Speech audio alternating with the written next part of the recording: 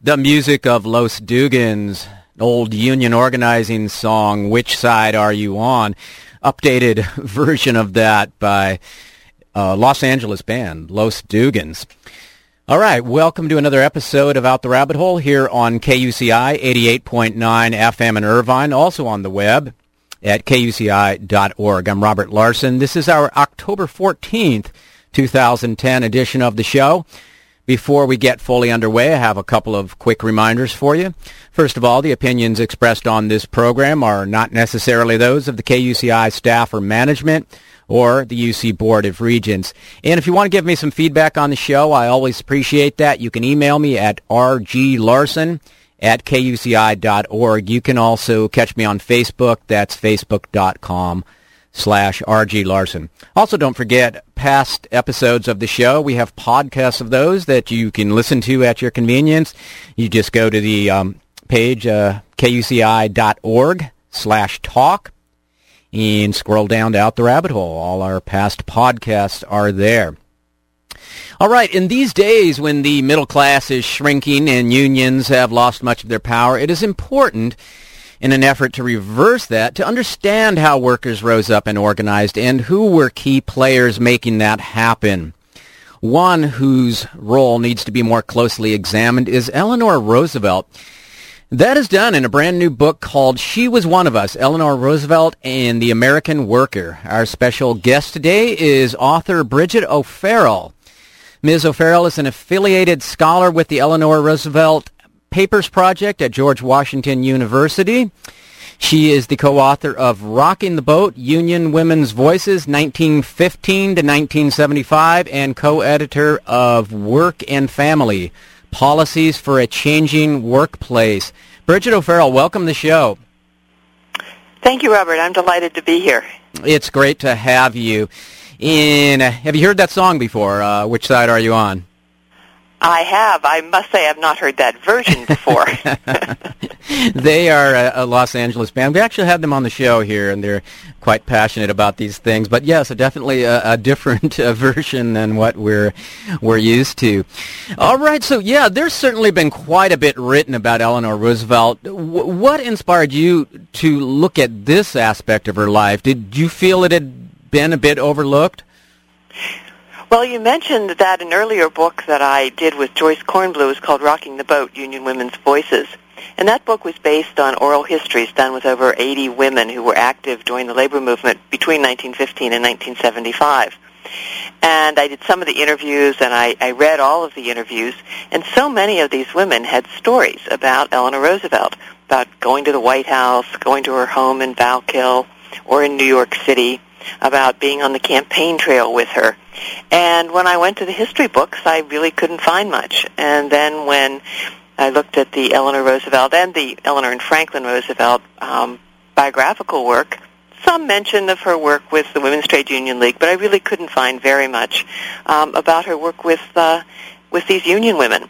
So that got me started to look into this and see what I could find. Yes, and quite a bit you did find that I was not aware of, and I'm certain most of our listeners are not aware of. And I think this is one thing that struck me. I think it was in the first chapter of your book. I think for people born into privilege, it is often difficult to develop empathy, compassion, and concern for the struggling masses, the working poor. In those who do develop these traits, it seems that frequently there's a key individual who's instrumental in that inculcation. I got from your book that Eleanor Roosevelt's headmistress at her finishing school was certainly a person that was instrumental in that way. Could you talk about her a bit? I'd be happy to. Madame Sylvestre was the headmistress of the Allenswood School in England, where Eleanor went as a young girl in her teen years. And she was a very strong influence on her. In fact, Eleanor Roosevelt attributed most of her activism and progressive ideas to the headmistress. And she certainly introduced her to both a role for women being active and being very intellectually engaged. And she also worked with the labor movement and was involved with groups that dealt with labor issues. But I think that it really didn't come home to Eleanor until she, in fact, came home to New York as a young debutante. And the year in which she was coming out at all the parties and the fancy balls, she volunteered in the Rivington Street Settlement House on the Lower East Side of Manhattan. And she taught young children to dance, and she taught them music. But she also went to the workplaces and to their homes in the tenements and saw how they were also put to work as very young children in the garment trades. And I think that, that really brought it all alive. And she actually brought Franklin Roosevelt. He was a young college student, and she brought him down to one of the tenement houses to go visit one of the children. And she said that she believed it really changed his views of the world as well. Yeah, that is a theme I think that some people were aware of, but it's certainly brought home in your book, is how much she influenced Franklin. And if we could get into this a little more, this whole issue of the settlement movement, I think many people don't understand this too well. If you could help us understand that a little bit more, what that was all about, and sort of in the context of the progressive era, and why did elite women like her take to this? Well, the wealthy women had a long history of doing charitable work, of meeting and knitting things for people, or donating money, or giving food to the poor.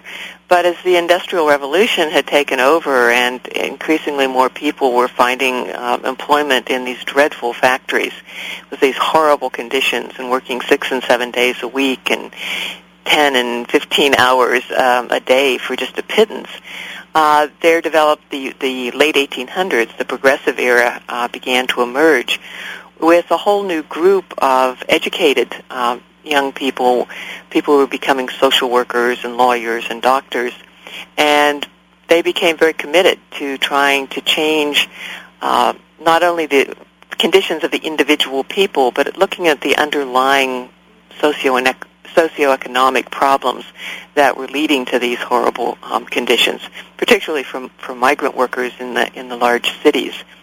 And the settlement houses were one aspect. The progressives were really challenging the corruption in politics, the inordinate control that business had over everyday workers' lives, and and child labor was an issue that they were very concerned about. So at the peak, there were about 400 of these settlement houses in cities around the country, where these young professionals came and lived in the houses and worked directly in the communities. And one of the things that Eleanor learned about was how to collect the facts, how to get basic information, how to do tours of workplaces and talk to workers and find out what was really going on. And she considered that essential to identifying the problems and then to finding solutions. She also came to this from her family tradition. Her uncle, her father's brother, was Teddy Roosevelt, who was President of the United States and also ran on the progressive ticket in 1912. So there was a very personal experience on her part, and a very strong, I think, family connection as well to this era and trying to make a difference in the lives of people, of working people. It seems that there, plenty of upper class people were involved in this kind of thing of doing what they saw as their duty and engaging in charitable works and helping out. And some people, it seemed like, okay, they would kind of do this thing, it's a little part-time thing here and there, and okay, I sort of did my duty. And then other people, like Eleanor, developed a real passion about it, and it became part of who they were. Do you have any, from doing this research, or maybe other people you've looked at as well, I have any idea why some people just, it becomes part of who they are, as opposed to some who just, it's a thing they do, and then they kind of move along? Well, it's hard to pinpoint what exactly makes a difference for any one individual, but certainly for Eleanor, and when she married Franklin, her mother-in-law insisted that she stop this settlement house work, and this was considered dangerous. She might bring disease home to her own family, and for the next 10 years, Eleanor gave birth to 6 children, and very much assumed many of the roles of the women of her class, where, when they were pregnant, they didn't go out very much, or when they did go out, it was to social functions and to family activities. And I think it could very well have happened that she would have just gone into that social class role. But I think Eleanor was also very much touched in her own childhood with having lost her father when she was having lost her mother when she was quite young, and then her beloved father died when she was only 10. She had to take care of her younger brother, and was raised by a very stern grandmother in a very dysfunctional family for all of its wealth and privilege. There was also a lot of alcoholism and serious problems. So she had in many ways a kind of lonely and sad childhood. And I think in the 1920s, when she began volunteering, and Franklin by then had taken on a very active political life, and she met Rose Schneiderman and the women of the Women's Trade Union League in New York City, and she began to see how progressive unions could actually become a part of the solution to solving the problems that she had seen from her childhood. And I think she identified very deeply and closely with particularly Rose Schneiderman and Maud Schwartz, as Rose had also, although their lives couldn't have been more different, on a personal level, they had some similar experiences. Rose lost her beloved father when she was only 10. She had younger brothers to take care of. Her mother, who spoke no English, had to put the children in an orphanage until they could come and work and help support the family. And so, and they were in the same neighborhoods, the same settlement areas of the Lower East Side of Manhattan at around the same time. And we do know that these women exchanged stories. They talked about their family life with Eleanor and Franklin. And I think that women like Maud Schwartz had grown up in convents in Europe, and she was fluent in several languages, as was Eleanor. And they all had developed a great love of music and theater and cultural events. And so I think she really, on a very personal level, bonded with these women and saw what they had to offer in terms of solutions. So, and I also think that, Eleanor Roosevelt was really a very exceptional woman. And some of the union women, some of whom I interviewed, would say that she just had an extraordinary ability to relate to them. They felt that she listened to them, that she understood them. And so there was just a basic level of human compassion that had emerged from her experiences as a child, as a wife, as a mother, and especially as she became more estranged from Franklin in a personal way, that she found a great deal of support with the union people that she met. I'm guessing that a possible way of connection is sort of deep and serious pain. Not that always works, but that somebody from her background of privilege might not understand the suffering of how you're going to feed yourself week to week, but having lost a parent and felt that deep pain, and you mentioned the alcoholism and that sort of loneliness. Some people, pain is pain, and they can connect that way.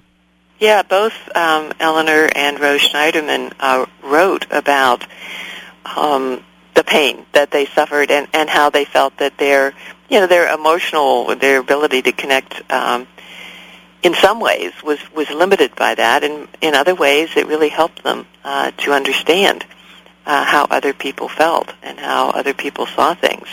And I think it's also exemplified by Franklin Roosevelt after he came down with polio. And his Secretary of Labor, Francis Perkins, wrote that experience profoundly changed him and his ability to relate to people less fortunate than himself. As a young man, he was quite arrogant and, quite the, up-and-coming young political star. And after he lost the use of his legs, and set all of his determination and willpower into being able to have a full and exciting life. But that experience, and I think that's an experience that Eleanor Roosevelt very much shared with him. I mean, she spent several years, caring for him and helping him overcome that very dramatic physical setback in his life. So I think it very much comes out of the different pains and loss that she went through. And instead of letting that be a source of anger and resentment, it becomes a source of opening the heart and developing compassion and empathy. And yes, very much so. Yeah. Very much so. We definitely see people go the other way, but I think that it can be a catalyst for either one. And in her case, fortunately, it was for opening to compassion and empathy. Yes, I think that's absolutely right. And I do think that she saw a great deal of energy and love and compassion in her uncle. Those were some of the highlights of her childhood, was going to visit the Oyster Bay Roosevelts, and they had quite a rollicking and lively family. And she had some wonderful aunts who provided role models and for her. And so we're just very fortunate that the turn she took was to one of compassion and reaching out and a very deep personal sense on her part of wanting to be useful. In fact, after Franklin died, she had been in the White House for so many years. When people asked what she was going to do, her goal was to be useful in life. Mm-hmm. Yeah. Which she certainly was. Right, and when we can get into that. This is Out the Rabbit Hole, KUCI in Irvine. Robert Larson here speaking with Brigid O Farrell, and we're discussing her new book. She Was One of Us, Eleanor Roosevelt and the American Worker. And is the book actually available yet, Brigid, or are we still got a couple weeks before the release date? It was, I do believe, released today, and so should be on its way to bookstores, and it can be ordered on Amazon as well. All right. That's She Was One of Us, Eleanor Roosevelt and the American Worker. And do you have a website or anything else you want to give out to us, Brigid? There is a website on its way. It's not up quite yet, but it will be soon, and it's www.bofarrell.net. And it will have more information about the book, and it will have some of the things that you can't put in a book. There's a video of Eleanor Roosevelt. She was one of the keynote speakers at the AFL-CIO merger convention in 1955. And you can see her address the delegates with George Meany on one side and the visionary young president of the United Automobile Workers, Walter Reuther, on her other side. Wow. So there'll be things like that in the near future that you can get access to. Yeah, that I really would like to see that. And so you mentioned the AFL-CIO. Eleanor Roosevelt was a proud member of the AFL-CIO Newspaper Guild. Tell us about that. Well, Eleanor had done some writing and had worked on the New York Democratic Women's Newsletter, and when she went to the White House in late 1935, she started to write a syndicated newspaper column. It was called My Day, and she wrote it every day, 6 days a week, from the 1935 till shortly before she died in 1962. And on the first anniversary of the newspaper column, she very publicly and very proudly joined the American Newspaper Guild, which was then part of the CIO. And the Guild had been formed just a couple of years earlier under the National Labor Relations Act, which Franklin Roosevelt signed into law in 1935. And it gave workers in the United States the fundamental right to form and join trade unions. and it was very controversial. And as Eleanor was joining the union, and it was covered in the New York Times, that same month in 1935, the auto workers sat down in the Fisher Body Plant in Flint, Michigan, and the Women's Emergency Brigade went out on the streets and was met by police with guns and tear gas. Mm-hmm. And the employers were stockpiling weapons and hiring paramilitary forces, and the workers were fighting back in the streets. So the famed sit-down strikes had begun, and the strikes spread across the country, and the violence escalated. And in the middle of this, the president's wife joined the union. Wow. So it was quite a statement. Yeah, to say the least. And, I just wish I wish more young people today understood the struggles that workers went through, and that, people even lost their lives to get some of the things that we take for granted, much of which has now actually been rolled back. And that they also need to understand characters like Eleanor Roosevelt, who took that. I mean, that is such a courageous stand, and would be so controversial then as it would be now. And wow, that's really something. So, yeah. Well, and I think it's one of the things that's actually in writing a book like this. It's hard to capture. It's hard to imagine, just how volatile things were, and I think it's a tribute to the National Labor Relations Act, now more commonly called the Wagner Act, and to many of the policies of the New Deal, that things have improved. Things have gotten better, and workers, at least in this country, are no longer being killed in the streets.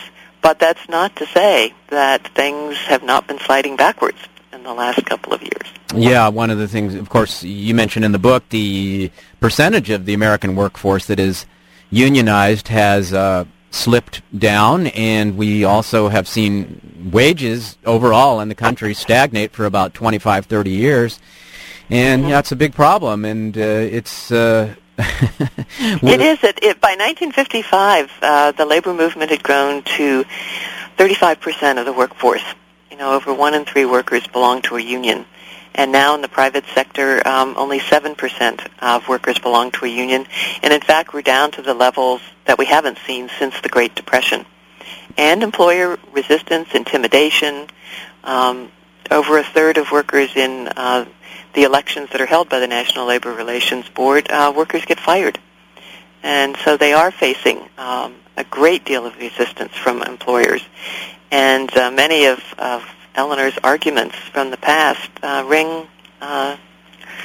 still ring true today. In terms, one of her quotes, which I liked, was when she was fighting against the right to work laws. She said that the employers were fighting predatory and misleading campaigns, and many of the arguments haven't changed. They're very similar today as they were then. Yeah, and they're still using the sort of Orwellian language. The right to work law is certainly an Orwellian term. Which infuriated Eleanor Roosevelt. She was asked to co-chair this campaign in 1958 to stop the right to work laws, which basically meant that workers didn't have to belong to the union or pay dues, but the union had, if there was a union in the plant, they had to represent them, being what she called free riders. Mm-hmm. And she most resented the fact that they used the language right to work, which came directly from the Universal Declaration of Human Rights, which she had been so influential in guiding through the United Nations, where everyone is guaranteed the right to work. And she said it had nothing to do with human rights or the right to work, but basically was an attempt to destroy labor. Mm-hmm. And that's how she saw it. Right, and they're still doing that on all kinds of issues today, where they come up with these sort of astroturf organizations and use terms that basically mean the opposite of what they're trying to do. Exactly. And they've been extremely effective at it. Yeah, so Eleanor was very adamant about this, that workers' rights are human rights. Could you explain a little more, what she meant by that? Yeah, that's a good question, because when Eleanor really grew with the labor movement, and when she started out, it was very local in New York City in particular, and she really saw wages she saw unions as a way to help working women with their wages and working conditions. When she became First Lady, her experiences grew very dramatically, and as she crisscrossed the country, and she began to work with steel workers and coal miners and electrical workers and migrant workers and the Brotherhood of Sleeping Car Porters. And by 1940, she had really come to believe that workplace democracy was fundamental to democracy. She saw union democracy as a model for the country and then eventually the world, because after she left the White House and Franklin had passed away, Harry Truman asked her to be a delegate to the United Nations, and she became chair of the Human Rights Commission, and with a very, very dynamic team, international team of diplomats and philosophers and lawyers, and they crafted the Universal Declaration of Human Rights. And she worked very closely with the unions to make sure that included fundamental worker rights. And one of the other, I think, most important stories in this book was the role that American unions played in the Universal Declaration, which is literally dropped out of the history books. And she worked closely with David Dubinsky of the International Lady Garment Workers Union and Jim Carey of the International Union of Electrical Workers. And when the Social and Economic Council was established, they created a category giving non-governmental organizations a consultative status, and that meant they could pretty much do everything but vote. They could put items on the agenda, speak at the meetings, argue for different positions. 3 of those 7 positions were held by labor union groups. So they were very involved in this concept of workers' rights as human rights. And she worked closely with them to make that happen.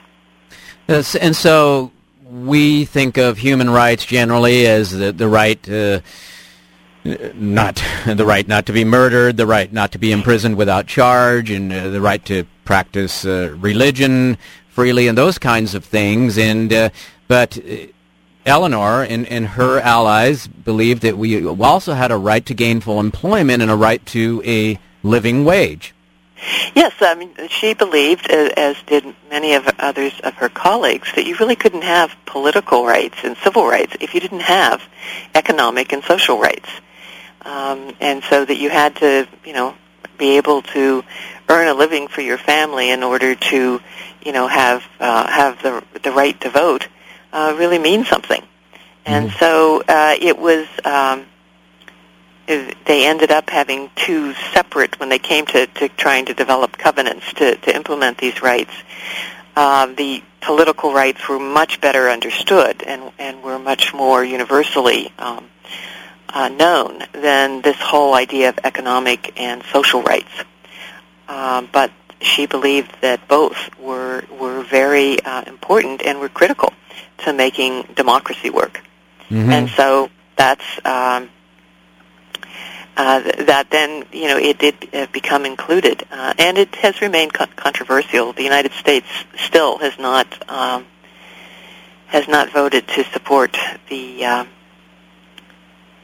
Covenant on Economic and Social Rights. Yeah, we're one of 4 countries. I think Iran and a couple of others are in there with us, but those economic and social rights have not been universally accepted in the United States at all. Well, and you see it in the slipping standard of living and the shrinking middle class. And I don't know if you saw the recent data in that several countries in Latin America now have a smaller gap between the rich and poor than in the United States. Well, and the gap between rich and poor in the United States is growing. Yeah. It is now almost back to what we would call the Gilded Age. I believe it was just as late as 1972, when 1% of the top earners in the country had about 7 or 8% of the national wealth, and now they have almost 25%. So that gap between rich and poor is expanding in this country. Yes, and that's a very, I think, a very sad statement. Right, and so many of the gains that were made because of the work of people like Eleanor Roosevelt are to a degree slipping away, and we need to get very active and bring it all back. We're speaking today with Brigid O Farrell and talking about her book, She Was One of Us, Eleanor Roosevelt and the American Worker. Decades before the Civil Rights Marches, Eleanor Roosevelt was concerned about racism, race relations, and equality. What were some specific actions she took in this area? I'm really glad you asked about that, because it's an important part of Eleanor Roosevelt's story, and it overlaps very closely with her work with the unions. She did become a very strong advocate for civil rights, and she took on great personal risk to advocate for civil rights. She got to know and become friends with a number of the leaders in the 1930s, the head of the NAACP, and Mary McLeod Bethune, who was a very dynamic African-American educator. And she began to speak out on racial issues. And one of the things that happened in I believe it was 1937, was that Howard University had invited Marian Anderson to come and sing in Washington. And Marian Anderson was a world-renowned contralto, an opera singer who had sung for kings and queens around the world. And they tried to secure the beautiful Constitutional Hall, which was owned by the Daughters of the American Revolution. And the DAR refused to let Marian Anderson sing because she was black. Mm-hmm. And Eleanor was a member of the DAR, as many in the Roosevelt family were. And so she protested. She, talked to people. She went behind the scenes to try and have this policy changed. And the DAR refused. And so Eleanor did two things. First, she helped to arrange with the Park Service to have Marian Anderson sing on the steps of the Lincoln Memorial on the Mall on Easter Sunday morning, where thousands and thousands of people could come and hear her sing. And then she resigned from the DAR. And she did it in an interesting way. She wrote in her column that when you belong to an organization, you needed to believe in its principles and its ideals.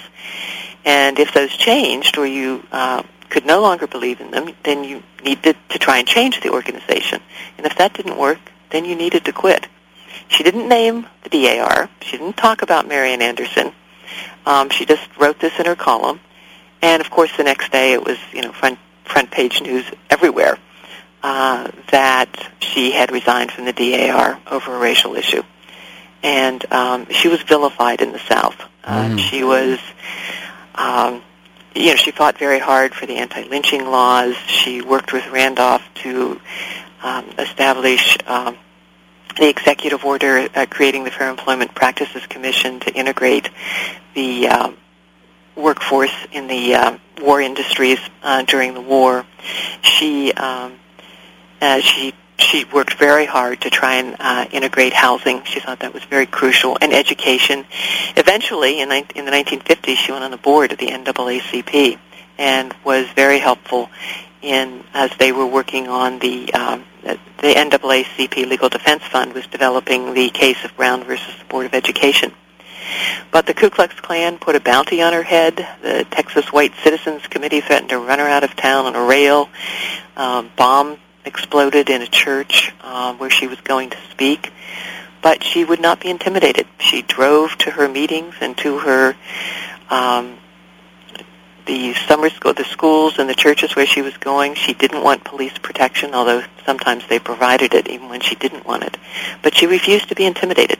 And we didn't have... So there are wonderful stories about Eleanor and the efforts that she made in this area. Yeah, and there was no Secret Service then either. Not really, not like there is today. Yeah, and so this was a very courageous act. And what year again was this?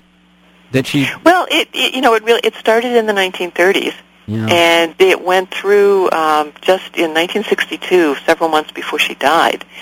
The Congress on Racial Equality and the new civil rights groups were developing, and they asked her to chair hearings on the Freedom Riders. And these were young men and women, black and white, who were getting on buses and riding into the South and crossing state lines because there had been a Supreme Court case ending racial segregation on the buses.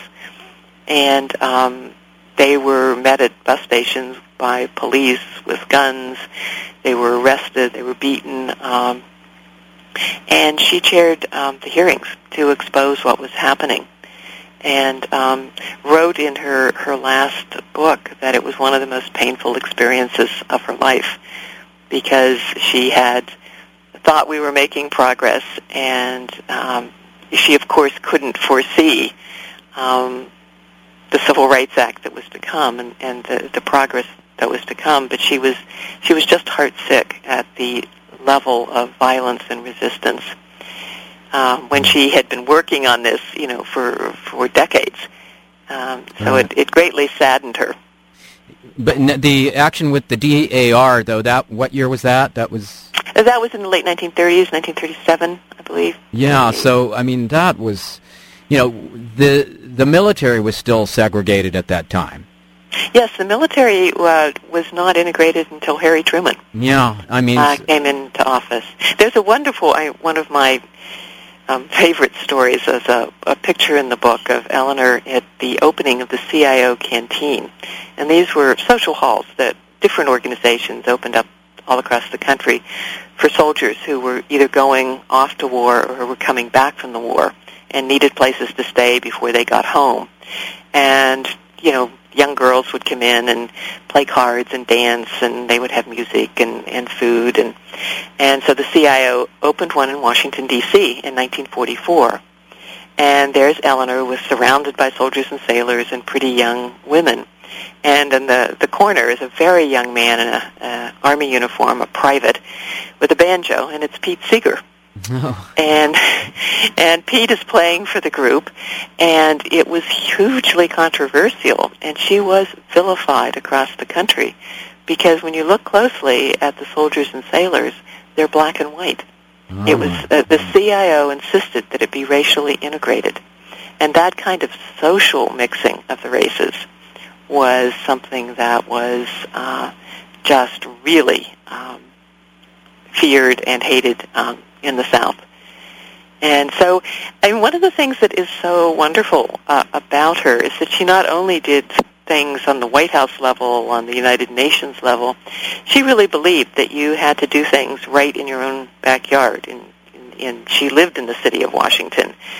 And if I could just read a quote to you for a moment, because it comes back to your question about human rights. When she was asked where, after all, do human rights begin, she answered, in small places close to home, the neighborhood, the school, the factory, farm, or office. Unless they have meaning there, they have little meaning anywhere. And without concerted citizen action to uphold them close to home, we shall look in vain for progress in the larger world. Wow. So she practiced what she preached. Definitely. Talk a little bit more about some later presidential politics after she was out of the White House.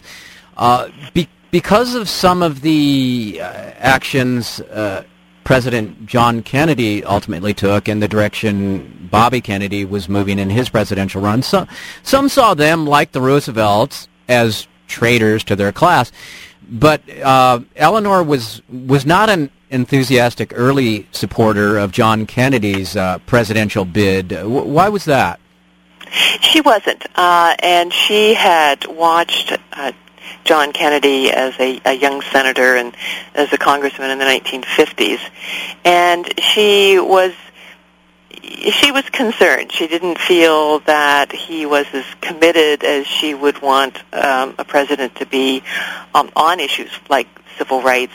She didn't feel that he had stood up to McCarthy when Senator Joe McCarthy was holding his hearings and accusing people of being communists. She worried about his Catholic religion, that would cause problems, which of course it did in the campaign, problem that he overcame, but she was a visionary. She was also a very practical politician, and she worried about that. And John Kennedy's father Joe Kennedy, had served in the Roosevelt administration, and I don't know a lot about his tour of duty there, but she didn't think a great deal of him, and she worried about the influence that Joe Kennedy would have on his son. And she had a candidate that she did very strongly believe in, which was Adlai Stevenson. Mm-hmm, yeah. She supported him and really felt that he was the better candidate. And by 1960, she and others were encouraging Stevenson to run again, but he had already lost twice, and he wasn't very effective in 1960. But once Kennedy won the Democratic nomination, and the labor leaders very enthusiastically supported him. And her good friend, this was one of the surprises to me in this research, that one of the people she was closest to was Walter Reuther in the UAW, and they wholeheartedly backed Kennedy. And Kennedy came to visit her at her home in Valkill. He knew that she was a very important force in Democratic politics, and the race was going to be tight, and he needed her support. So he came to visit her, and she was impressed with the conversation. She agreed to support him, and as she watched him over the campaign, she became more comfortable and became more active in his campaign. She did go to several states around the country to campaign for him. And by the time of his inaugural address, she was really hopeful that he was bringing a kind of youth and enthusiasm and intellectual support to the White House that they needed. So she then did work with his administration. Yeah, and she was, I think by the time Bobby Kennedy was running for president, she had already died. She died in... Yes, she died on November 7th, 1962, and John Kennedy died about a year later. Yeah, because when I look at the footage of Bobby Kennedy's campaign, it seemed like he was definitely moving in that direction of some of the things that were near and dear to Eleanor's heart, and the being involved with the United Farm Workers, and Mm-hmm. concerned about the poor, and it just another person from a life of privilege who was able to seem to open up. But we're just about out of time here, Brigid. Is anything else you want to leave us with? Want to make sure that we understand about Eleanor Roosevelt and her relationship with the American worker? Well, I think that the time is just right. This year is the 75th anniversary of the National Labor Relations Act. And I think it's a really good time to reflect on where workers are today, where the labor movement is today, and to look at the kinds of not only inspirational words that Eleanor Roosevelt offered, but the kind of actions that she took. And when she addressed the CIO convention, the last one in 1954, she told the delegates that we can't just talk, we've got to act. And I think those are the words that I would want to leave your listeners with. We can't just talk. We need to act. Act. Yes. And Brigid O Farrell, a great job with the book, and thanks so much for being with us today. She was one of us, Eleanor Roosevelt and the American Worker. Thank you, Robert. It's a pleasure to be with you. All right, and best of luck, and we'll all be looking for this book out at the stores, okay? Great. Thank you very much. Okay, take care. All right, yes, Brigid O Farrell, and that book is She Was One of Us, Eleanor Roosevelt and the American Worker. So, yes, as I have said numerous times, we've lost a lot of ground that we've made as workers in this country, but we can get it back. We need to wake up, and we need to not just talk, we need to act, as Brigid quoted Eleanor Roosevelt. So get active, get out there, find out what's going on, find out what's being taken from us, find out what's going on in this election about just a couple weeks away, about 3 weeks away, and follow the money trail. Where's the money coming from? Are there big, huge corporations spending millions and millions of dollars to affect this campaign and to do things that might not be good for everyday workers? Think about that. All right, so we're out of time. We've got the usual 5 o'clock fare coming up. Counterspin and Planetary Radio. Matt Kaplan will not be here today, so I'll be running the board, but we'll be playing the same programming, and you will enjoy it. And I've got some other great interviews coming up in the coming weeks. I'll remind you once more, the opinions expressed on this program are not necessarily those of the KUCI staff or management or the UC Board of Regents. And if you want to give me some feedback on the show, I always appreciate that. You can email me at rglarson@kuci.org. You can also catch me on Facebook. That's facebook.com/rglarson. And don't forget those podcasts, past shows. I know some of you every now and then will say, oh, I heard a little bit of this interview you did about a month ago. Oh, well, we've got many of those up as podcasts that you can listen to at your convenience, and you just go to kuci.org/talk, scroll down to Out the Rabbit Hole, and you just hit the little podcast link, and you'll have all the shows that come up, and you can just choose the one you want and listen to all of them if you'd like. Okay. All right. Yes, we've got to go to a message here for you, and then we'll get the counterspin coming up for you. So this is KUCI 88.9 FM in Irvine, also on the web at kuci.org. Robert Larson saying, I'll be talking to you next week.